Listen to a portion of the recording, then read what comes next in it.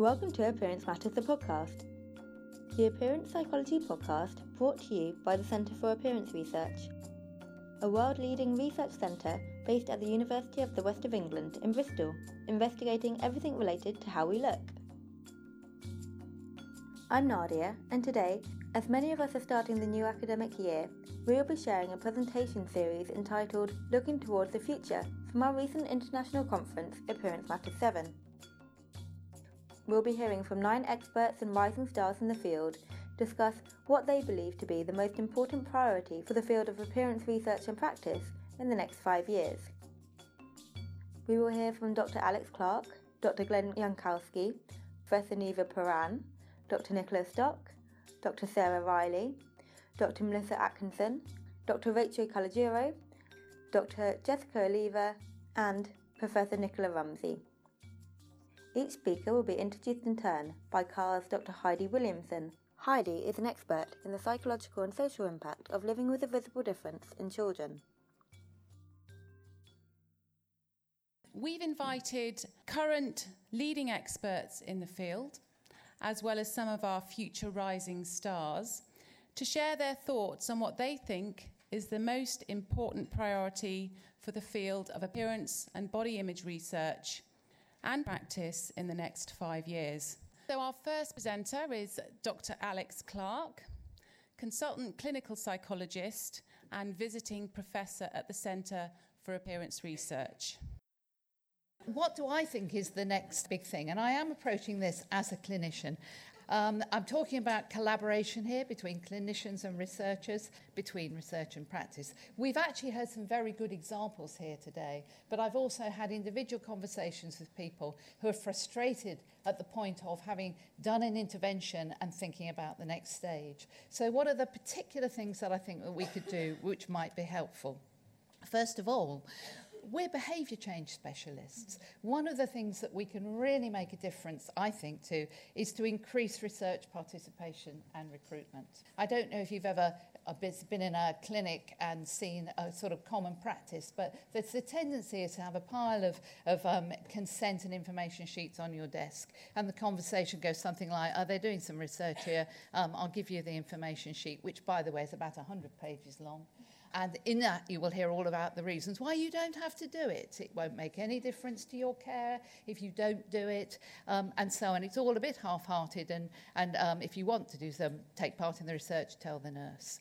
How different from treating patients as partners in what we're doing and really talking about people in terms of this is important research, we're working here in partnership, this is something that we really hope that you'll help us to do to move things on in the future.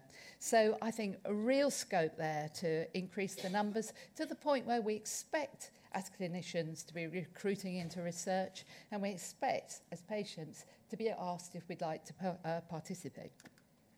I'd also like to think about us redefining implementation rather than dissemination as the endpoint of research. What do I mean by that? Well, normally when we're planning research, when we're thinking about getting to the end of it, when we crash to the end of it sometimes with the research assistant's time up just before we finally finish doing the papers, we're thinking about conference presentations and posters, publication in peer-reviewed journals, that wonderful phrase, these findings have implications for clinical practice, but I'm not actually going to tell you what they are. You are the one who's going to go away and think about that. How different from what Eric was talking about, having a website with the outcome measures that might be useful, the content of the intervention, the specific detail about what really happened. There are 97 behaviour change techniques. We don't often really describe exactly the ones we've been using. We might apply for further funding, we might engage with the media, we might publish things in an accessible form like our book from the big ARC study we did a few years ago. But I'd like to move towards a real integrated research planning, including an implementation plan as part of our final reports and publications, as part of what's available perhaps on the web, describing interventions very clearly, as I've said, Really, what did you do? Providing the websites. And I'd also, and I've been talking to the Healing Foundation about this as part of a piece of work I've been doing recently, I'd like to see funders set targets for supporting positive research findings into the implementation phase. The difficult bit, I think, is not getting the initial money to show and demonstrate that an intervention works. It's that next phase when you want to get it into clinical practice and the funders are saying, no, sorry, don't fund this stage. We fund new projects, but we don't fund this really important first stage of implementation before it's embedded into care. So we've heard some fantastic examples from researchers at the conference about where people have done this successfully. Eric's wonderful programme of research, the work that Martin's done across Europe, the body programme that Emma and Philippa have been doing, reaching hundreds and hundreds of people. But there are also these pockets where we're literally stuck and want to be getting really effective interventions out into common use. So finally, just to finish, vasocompression, we've known for years how important that is in preventing post-operative complications like DVT. But it's taken the best part of 20 years to get that into common use and to expect to put elastic stockings on. We don't want to see ourselves waiting 20 years to push ahead with the important work we've been hearing about now. So let's get out there, let's investigate the opportunities to embed our findings into clinical intervention and clinical care. Can I now welcome Glenn Jankowski? Glenn is a senior lecturer at Leeds Beckett University, expert in critical health psychology, masculinity and body image. We describe body dissatisfaction as suffering as distress in our wonderful conference booklet as stigma and discrimination. The point then is body dissatisfaction is an injustice that we want to undo. We do this through 3 ways captured by the tripartite influence model. The first way is by changing the individual. We ask the individual to stop comparing themselves to other people, to stop internalizing appearance ideals. We try to correct their faulty attitudes and beliefs and behaviours around appearance in order to undo the injustice of body dissatisfaction. Such a way, arguably, has led to the development of many silos in our field and more terms for the same construct. For instance, body dissatisfaction, I have personally described in my own research as low body appreciation, negative body image concerns, body shame, etc. As this guy said in 1981, very aptly, obsessive emphasis on quantified detail without context, on progressively finer and finer measurement of smaller and smaller problems, leaves us knowing more and more about less and less. Recognising the limitations of this first approach to undo the injustice of body dissatisfaction, some of us have asked, who has taught the individual to feel body dissatisfaction? We have looked at their immediate context, peers, family members, friends, parents, and tried to change other people. We tell mothers, be good role models, #kiss the mirror, and do not make your child feel unhappy. We tell colleagues not to fat talk in the workplace. Once again, this approach maybe hasn't met with the success we have hoped, partly because we've realised that mothers, work colleagues, people have body dissatisfaction themselves, partly because both approaches are placing blame on individuals. So some of us, aware of these limitations, have asked, who has taught people to feel body dissatisfied? And we have looked at media representations. Specifically, we have told Dove to stop airbrushing women in their adverts, Mattel to stop making Barbie so thin, Disney to make plus-size princesses.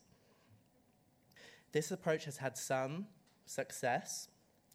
We have encouraged these companies to become more profitable if only they change their representations. Mattel is likely to become as profitable as Dove has with its Real Beauty campaign since its new Barbies. But it's limited success. Mattel's new Barbie is still only a UK size 8. Dove still don't feature many women with cellulite or women over 60 in their adverts. Magazines may refuse to airbrush, but they still hire thin and young models.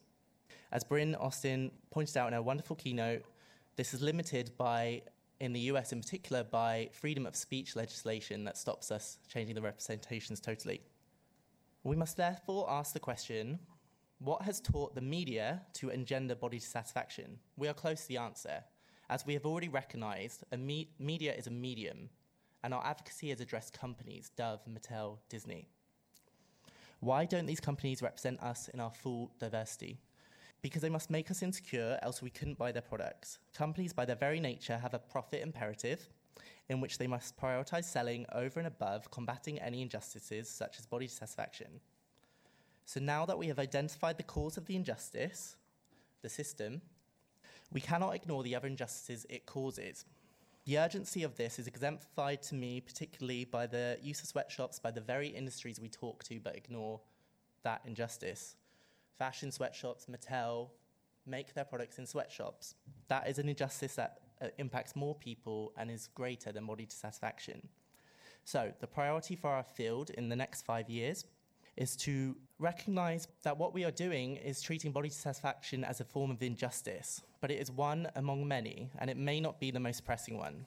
It's to recognize the system that creates that injustice, and to recognize these injustices intersect. We have, fortunately, many, many trailblazers to follow. Malcolm X, American civil rights leader, demonstrated this in his work fighting the injustice of racism, of poverty, of body dissatisfaction, indeed, when he was asking the very same question we are beginning to ask now. Who taught you to hate the colour of your skin? Who taught you to hate the texture of your hair? Who taught you to hate the size of your nose? Can we now welcome Professor Niva Paran? Niva's from the University of Toronto, expert in women's health, body image and embodiment. I believe that one of the goals we should have for the next 5 years is to broaden our reading of the body and embodied lives. An emerging trend in the field has involved examining a broader range of ways of inhabiting the body, such as functionality, agency, and attunement, and with that, positive ways of inhabiting the body. These shifts will inform our etiological developmental models as well as interventions. However, I want to focus this talk on the agenda of enhancing a particular way of reading the body as social text. Social ideologies and structures of power directly shape embodied lives, such that cultural texts are inscribed into and onto bodies. I believe that reading these complex texts will shed further light into embodied distress and guide our interventions in specific ways. Examine this cultural inscription on the body related to skirt length alone, and we have so many more embodied practices, as posted by a young woman on the web, all the way from matronly and prudish to flirty, asking for it, slut and whore. These inscribed social labels reflect adverse cultural ideologies about women and sexuality, the prude-slut dichotomy, and in addition, the asked-for-it concept sanctioned by a rape culture. I believe that the multiple social inscriptions on bodies are centrally important for all of us who care about embodied lives. Inevitably, however, when we, for example, professionals, decode the language of the body by holding a particular lens, we take the liberty to define and label what we consider a core issue, a step that comes with powerful implications. Let's take thinness, for example. In this slide, you see my version of a girl's drawing of herself and of the ideal girl. Consistently, ideal girls are much smaller all around. Girls explain that small is good, and not only in size, but also in comportment, demure with contained needs. Thin and small are two very different discourses. Thin may guide us possibly to fashion, but small to gender relations. Similarly, examine this slide. Do we want here to problematize thinness in fashion? Or alternatively, problematize health and safety in women's labor and youth labor? Health and safety, we know, are achieved more commonly by those who inhabit privileged bodies. in terms of gender and social class and race and ethnicity and sexual orientation, situation, and ability and disability. Thinking about privileged bodies, going back to the previous slide, the ideal girl represents privilege at the intersection of race, white, class, material, privilege, Gucci, shirt, makeup, and thinness, social class, ability, disability, terms of perfection, sexuality, heterosexualized, but at the same time, disenfranchisement in terms of gender. She's small, demure, and she is the object, not the subject of gaze. Okay. Reading social text on bodies, I believe, can first clarify the multiple social forces that co-occur and that aggregate to create docile bodies, so our etiological theories are more comprehensive and include a broader social critical analysis. 2, deepen the understanding of embodied distress, such that we can validate challenges youth and others and old people face and people of different backgrounds in inhabiting their body comfortably. And 3, align our interventions more than is currently done with the goals of social justice and equity in families, schools, media, the law, and other institutions, so we can work together also through activism and advocacy to nurture environments where all bodies can flourish. I'd now like to welcome Dr. Nicola Stock, Research Fellow at the Centre for Appearance Research. Nicola is an expert in the psychological impact of health conditions which affect appearance, including cleft lip and palate. Okay, so I'm an early career researcher at the Centre for Appearance Research, and as Heidi said, my primary interest is the psychological impact of cleft lip and palate. So I'm coming very much from a visible difference perspective, but I hope that you'll be able to identify with some of the aspects in my talk regardless of your area of expertise. So in thinking about the top priority for research and practice in the next 5 years, my immediate instinct was to plead the case for more funding for early career researchers, except then I realised that most of you don't have any funding either, so I'm probably pitching to the wrong crowd. So instead, I started thinking about something that would be really creative and perhaps something that you would not have heard about before. Unfortunately, I then realised very quickly that many of the challenges that plagued the generation of researchers before me are still just as relevant today. So coming into the field of appearance psychology, it was very difficult for me to get my head around the state of the literature. We now have so many different constructs that we need an encyclopedia to be able to document all of them. And when you couple that with a tendency for all of those constructs to fluctuate considerably across the lifespan, it can feel a little bit like wading through mud at, for example, Glastonbury Festival. Very slippery and ultimately futile. So it's very understandable then that in our attempts to capture a comprehensive understanding of adjustment, we've applied a multitude of different measures at different time points and with different populations, leading to findings which are very difficult to compare across studies. So again, this is not a novel idea. This is not going to surprise any of you. But what is a really real thing is that inconclusive research findings result in a lack of evidence for psychological intervention.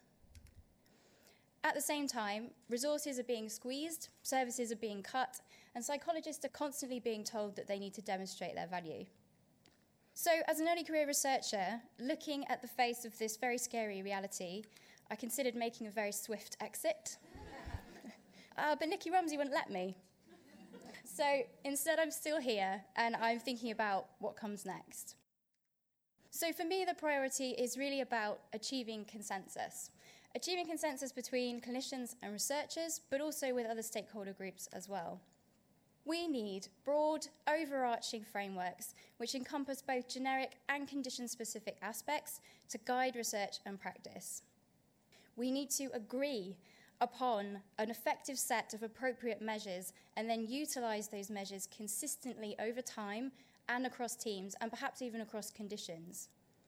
We need qualitative studies and patient involvement exercises to corroborate the relevance and acceptability of these frameworks and measures.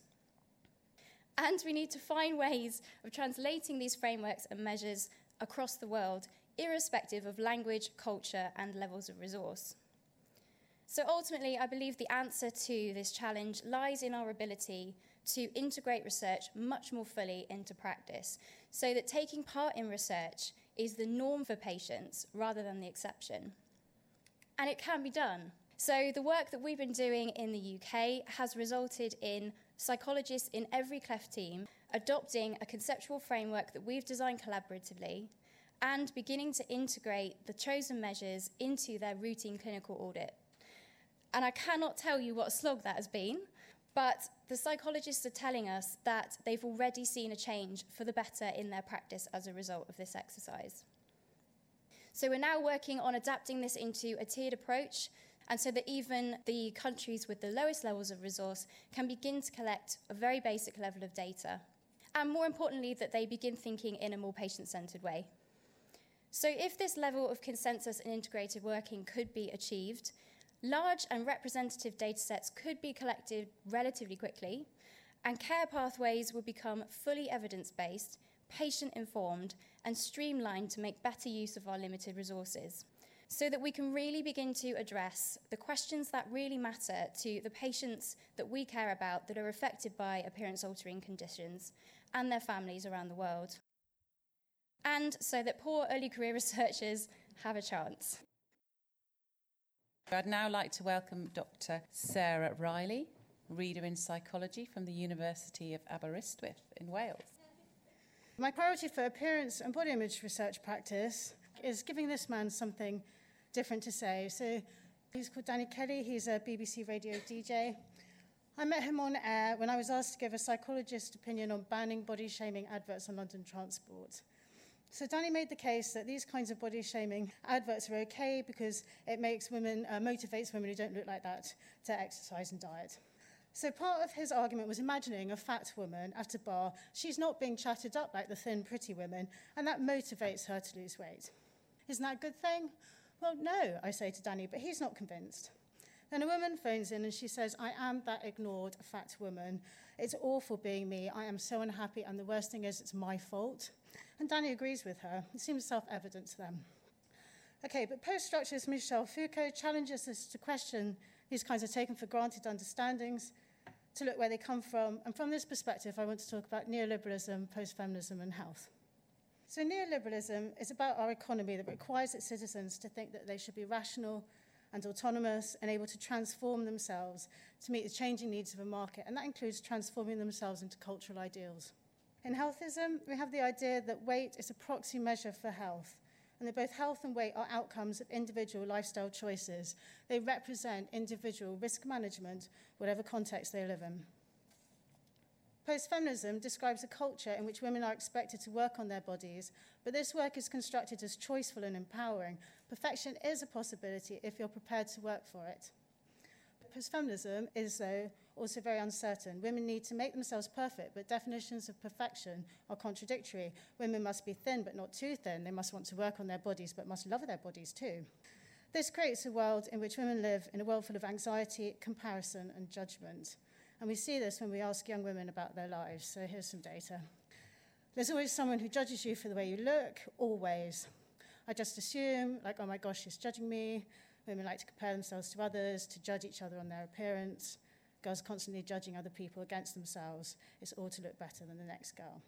So neoliberalism, healthism, post-feminism is the sense-making behind the your fault rhetoric. It's the sense-making behind people's increasing turn to invasive technologies to appear normal, to appear acceptable, to meet cultural ideals. But our bodies vary in their individual needs. We have conscious and unconscious drives. We have variations in knowledge, skills, social support, environments that vary in ability to provide safe or healthy opportunities to eat and exercise. We have to negotiate commercial companies that benefit from our body anxieties. We live in a world of contradictory discourses but simplistic health messages that draw on a model of a person that doesn't map onto what we know. People are not rational automatons. Food choices can be complex, not simple. Diets make us fat, and bullying and body shaming is not right. So we need a different approach, and until we do, just the way Nirvana sang that we are all gay, so are we all that fat woman in the bar. And my priority for us through research and practice is that the next time a woman phones in unhappy about her body and how people respond to her, we've given Danny Kelly something better to say. It's Dr. Melissa Atkinson next from the Centre for Appearance Research. Mel is an expert in body image and eating disorder prevention, in particular evidence-based interventions and mindfulness-based approaches. So I am in the business of body image and eating disorder prevention. So it's a truth universally acknowledged that a researcher in possession of a desire to prevent body image and eating disorder concerns must be in want of a good understanding and target of risk factors. So this has served us pretty well over the recent past. A lot of crucial work has been done in understanding risk factors, leading to successful interventions that target modifiable risk factors such as thin ideal internalisation and body dissatisfaction. This has worked particularly well amongst those considered at risk for these kinds of issues within selected or targeted intervention approaches. However, I believe we still should be pushing for the Holy Grail. We need to be living in a world where we actually have no need for risk reduction interventions. So I'm a big believer in universal prevention, which are offered to people regardless of their risk status. However, traditionally, universal interventions have been deemed to be less effective than targeted interventions, which is a continual challenge. But I would argue that part of the problem is that we are applying a risk factor framework to our universal interventions, which is a little bit unfair given that the scope for change on risk factors is a lot less, it's a lot more limited in universal samples. So we only get half the picture, and we also run the risk of throwing the baby out with the bathwater and concluding that our interventions are ineffective. So what can we do to improve our efforts? Well, I'm advocating for a greater focus on protective factors, but looking at understanding and incorporating a focus on protective factors and also evaluating protective factors in our prevention interventions. So this includes prevention approaches at the societal, community and individual level, but my particular bent is towards individual factors, and I have a particular interest in mindfulness and how that might lead to resilience through some of these factors. But we need a better understanding of how they do promote resilience, how they work together, and how they interact with risk factors to prevent body image and eating disorder concerns. Something else we really need to prioritise in universal evaluations is to ensure that our follow-up actually includes the greatest period of risk. So this will enable us to be able to say whether our interventions actually confer a true prevention effect rather than a risk reduction or early intervention effect. We also need to be still prioritising implementation and dissemination from the outset, preferably on a large scale and with minimal cost. So as researchers, we need to understand the mechanisms for our interventions so we can really tap into the effective components. We need to make sure that our interventions are packaged in a way that's attractive, that has street cred. We might need to use some professional marketers and designers. We need to adopt formats that are current and user-friendly. And if we do all these, we'll maximise our chances for getting buy-in and engagement. And this is particularly important for kind of the recent move towards online or internet-based interventions, which are predominantly self-guided. Another point that's already not new and has already been made is that we need teamwork at all stages of our intervention development, evaluation, dissemination. So we need to bring everyone in on board, from the end users in co-creating the materials, to collaborating with community and industry partners and involving advocacy groups and public figures as well to create a groundswell. And my final point for priority areas is to move towards an integrated and coordinated approach to prevention interventions across all development periods, all access points, and around the globe. So this is going to require more work to reach a consensus about what interventions work for who and when, and to be able to have some way of directing traffic in order to kind of maximise the impact we can have. So this means more sharing and collaborating and potentially arguing in order to bring that to fruition. Dr. Rachel Calogero next. Reader in psychology from Kent University, expert in body image, self-objectification and social justice issues. There are a number of content areas that I think are critical to take forward, but I think a key priority for the field is to tie our research more closely to activism. Specifically, we might ask ourselves how activism can inform our work and how our work can inform activism. Activism can be defined quite broadly as actively working for social and political causes and encouraging other people to work for those causes, and this can include volunteerism and many other actions that benefit other people, communities, and society at large. Activism builds partnerships. Activism is about connection, and it's about community, and it is empowering for individuals and groups, and it's fundamental to social change. I see three ways in which activism can become more central in our work. First, appearance factors can influence activism. For example, some of my research has linked higher self-objectification in women to more support for the status quo and less engagement in gender-based social activism. This research has shed light on various appearance-related experiences that psychologically dampen motivation for social change. We need to investigate these sort of relations in order to better understand how beauty ideals and pressures, specifically pressures to engage in beauty work, can redirect pursuits away from activism. And when our attention is redirected away from activism or various kinds of social action, it's redirected away from changing the very beauty culture and the very pressures that underpin these beauty ideals and the problem. And further, some appearance-related experiences may psychologically strengthen motivation for social change. For example, recent research by Laurel Watson and colleagues has shown that a commitment to social change by women buffers them against the negative impact of sexist and sexually objectifying experiences on self-silencing. So in my view, motivation for and participation in activism should be outcomes of interest to us in the area of appearance research. Second, activism can influence appearance factors and be a powerful tool for healing. An excellent example is the work by Carmen Kuhl, a psychotherapist and educator who many of you in the audience will know and love.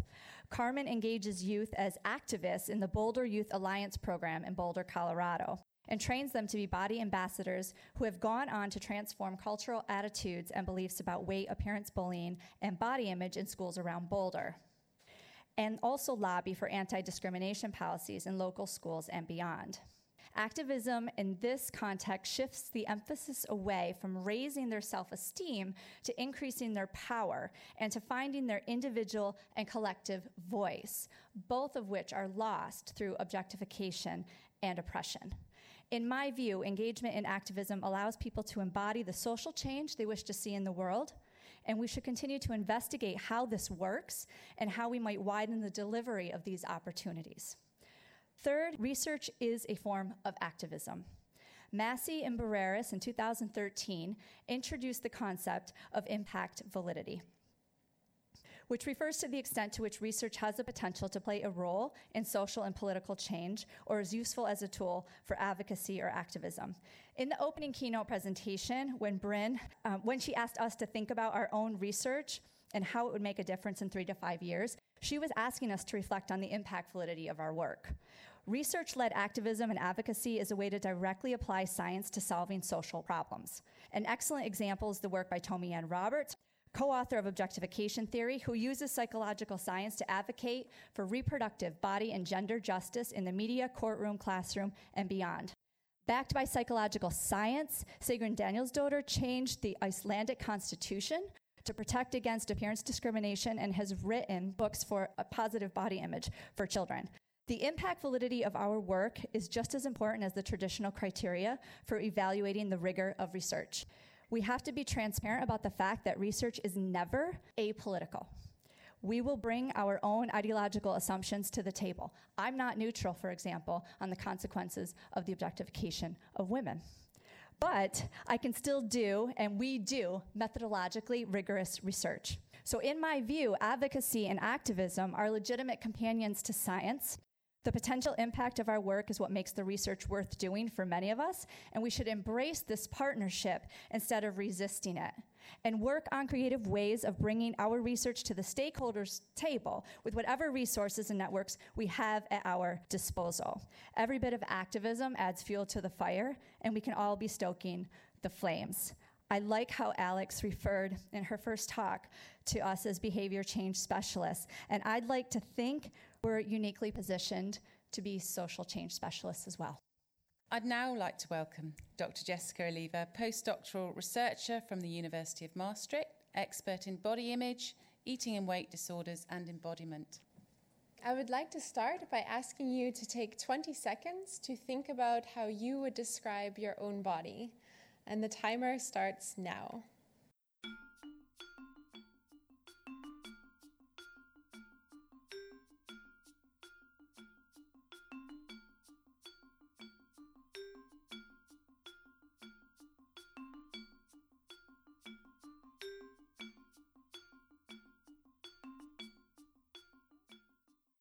If you're like most people we've asked this question to, your thoughts about your body, or at least the first thoughts, might have focused on aspects such as your body weight, the number on the scale, your body shape, or your muscularity.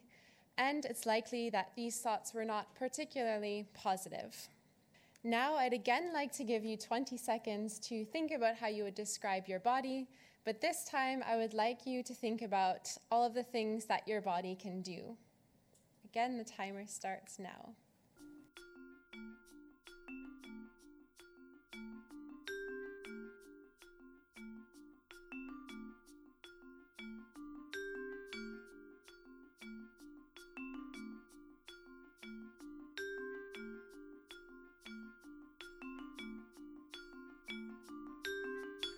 So what I just asked you to do is to describe your body functionality, which basically refers to all of the things that your body can do rather than how your body looks. In our research so far, when we've asked people to describe what their bodies can do, we tend to see a diverse range of answers. For instance, referring to bodily senses, such as being able to smell, to physical capacities, for instance, CrossFit, to internal processes, such as being able to digest food, to communications with other people, such as me standing here using hand gestures, to creative endeavors, such as playing an instrument, or to self-care, such as being able to shower and bathe. In describing your body functionality, you might have therefore realized that your thoughts about your body were much more diverse and might have been more positive. So research from our lab has also shown that focusing on your body functionality can lead to improved body appreciation and greater body evaluation or body satisfaction. In addition, we've also shown that focusing on body functionality can reduce self-objectification, so reducing the tendency to see yourself as an aesthetic object. Interestingly, it seems that not only a lot of people, but also the body image literature can be kind of biased when it comes to body focus. We seem to have blinders on and sometimes forget that the body, and therefore also body image, concerns not only appearance, but also function. And of course, this isn't necessarily a surprise when we consider all of the images that we've seen in the talks in the past few days, showing the overemphasis of appearance in our culture. And it's also not a surprise when we consider the vast amount of people who are unhappy with their physical appearance.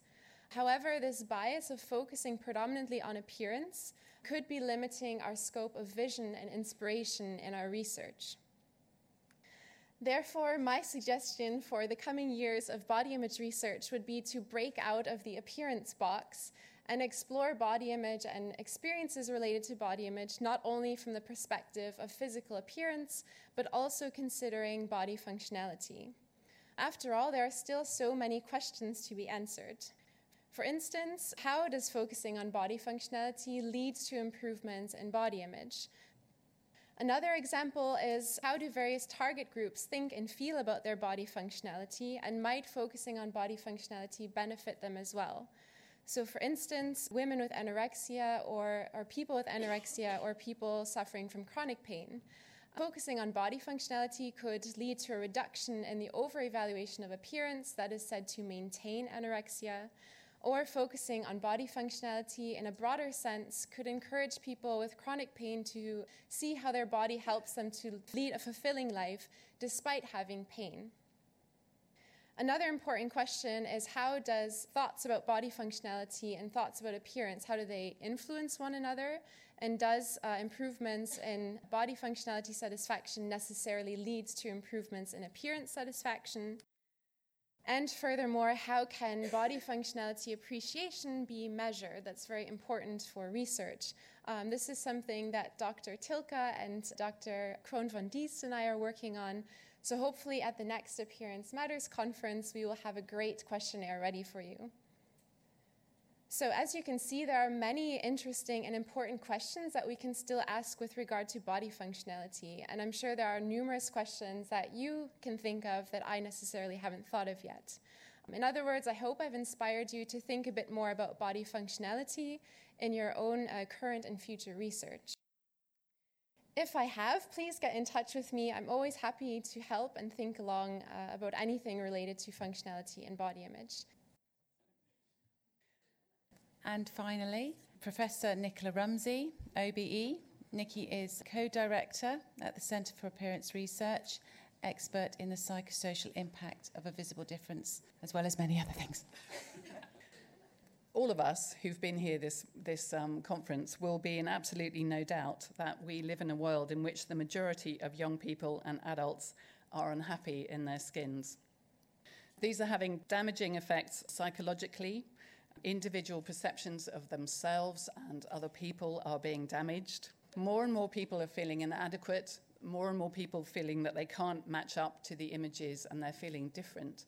And worse still, they're beginning to really believe that cosmetic surgery and Botox are the answer, that that's what's going to deliver the solution.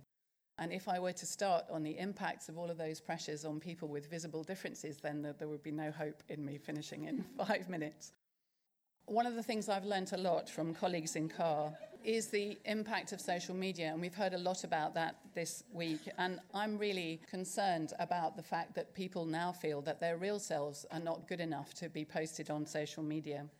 So we now have a situation where people are spending up to an hour preparing themselves for a selfie, and there are 93 million selfies posted every day. The public health impacts are huge. Bryn left us in no doubt of any of that, and those of us working in the field are now very conversant with the impacts in terms of uptake of smoking, disordered eating, dysfunctional relationship with exercise, and many other things.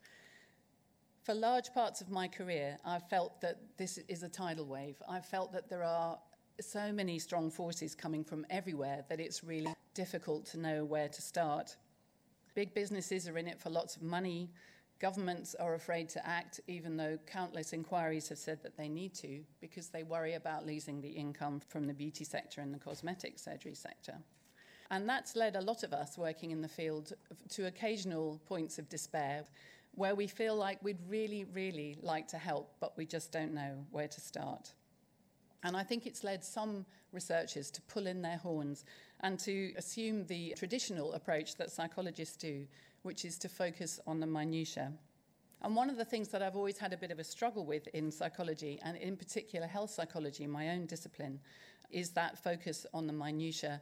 Because, of course, we need good evidence and good research to back up what we do. We're all researchers, after all.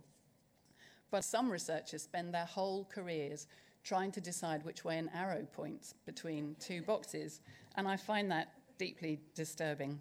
And I also think that it does quite a lot of harm. It is a comfort blanket, of course, because that's what we're trained to do, and we've always been taught that we need to be credible and to have evidence-based research. But, as Nikki said so eloquently earlier on, we drown new researchers and newcomers to the field in a ridiculous plethora of constructs. Not only that, even within our own research centre with 2 epistemologies of research, we talk about very similar things, but we call them by different names. And Nikki was very modest in not mentioning the fact that her review of measures used in cleft lip and palate, and is called very affectionately the stochogram, is a really graphic illustration of how many measures have been used to try and work out what's happening in cleft. So it takes new researchers years to get to grips with this, and these are years in which they could very gainfully be doing other things. So what's the solution to all these problems? Well, we've had some really great ideas about solutions this week, and the key theme for me to emerge is that we really need to think big. And to do this, we need to boldly go, or is it go boldly? It really should be go boldly, I'm sure. And as Nikki said, we really do need to agree on our constructs and measures and methods, because until we do that, large tracts of conferences are going to be spent with people with arrows going in various directions, and we should be doing other things. And I really feel that we now have the tools to move forward. I've been massively impressed by the goodwill. The panel was really amazing and seminal, and there were so many people trying to do this from different angles, and pretty much everyone who's given a talk this afternoon has mentioned this too.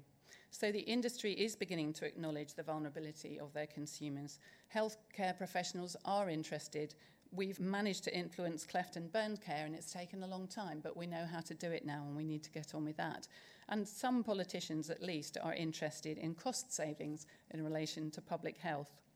So we do need to work together, but it isn't for the faint-hearted, and all of us need to do something about it.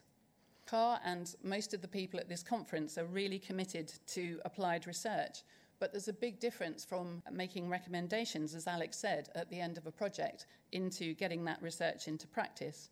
And I think we've really got to think about the training we provide for early career and mid-career researchers, and also for old dogs like me, because it is hard for us to get out of our boxes. It is hard for us to learn new skills, and we all need to do that. If we're going to make a real difference, and that's why most of us are here, then we need to think about understanding how communication works, how influence works, how persuasion works. We need to learn how to work using the agendas of these big, powerful partners that we've now acquired, because if we carry on using our own agendas to drive our research, we're going to miss that boat, and the tidal wave will have engulfed everyone. So it's time to roll up our sleeves and get on with it. We all need to play a part in the big picture. We need good research, but this is about so much more. It's about the training that I've been mentioning. It's about becoming comfortable about working in big groups. It's about strong connections and networking with industry and politicians and new sources of funding. Perhaps we should try crowdfunding. There's such huge goodwill and strength of feeling now. Perhaps we could get funding for our endeavours that way. It really is time that we all grasp the nettle and make sure that all of our research teams are fit for purpose, both as individuals and as groups. It's going to be hard, and if we roll our sleeves up, the nettle is going to hurt even more. But never mind, let's do it. Many thanks to all our presenters, and we set you quite a challenge, and you accepted so enthusiastically, and you've provided us with some inspiring, thought-provoking presentations.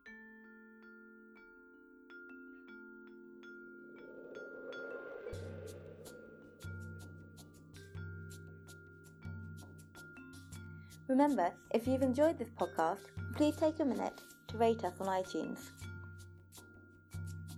Thanks to all our presenters for giving us permission to share their insightful talks. And as this will be our last episode related to the Appearance Matters Conference, a big final thank you to our conference sponsors, the Healing Foundation, the University of the West of England and the Dove Self-Esteem Project. Thanks also goes to David Inskow for our theme music.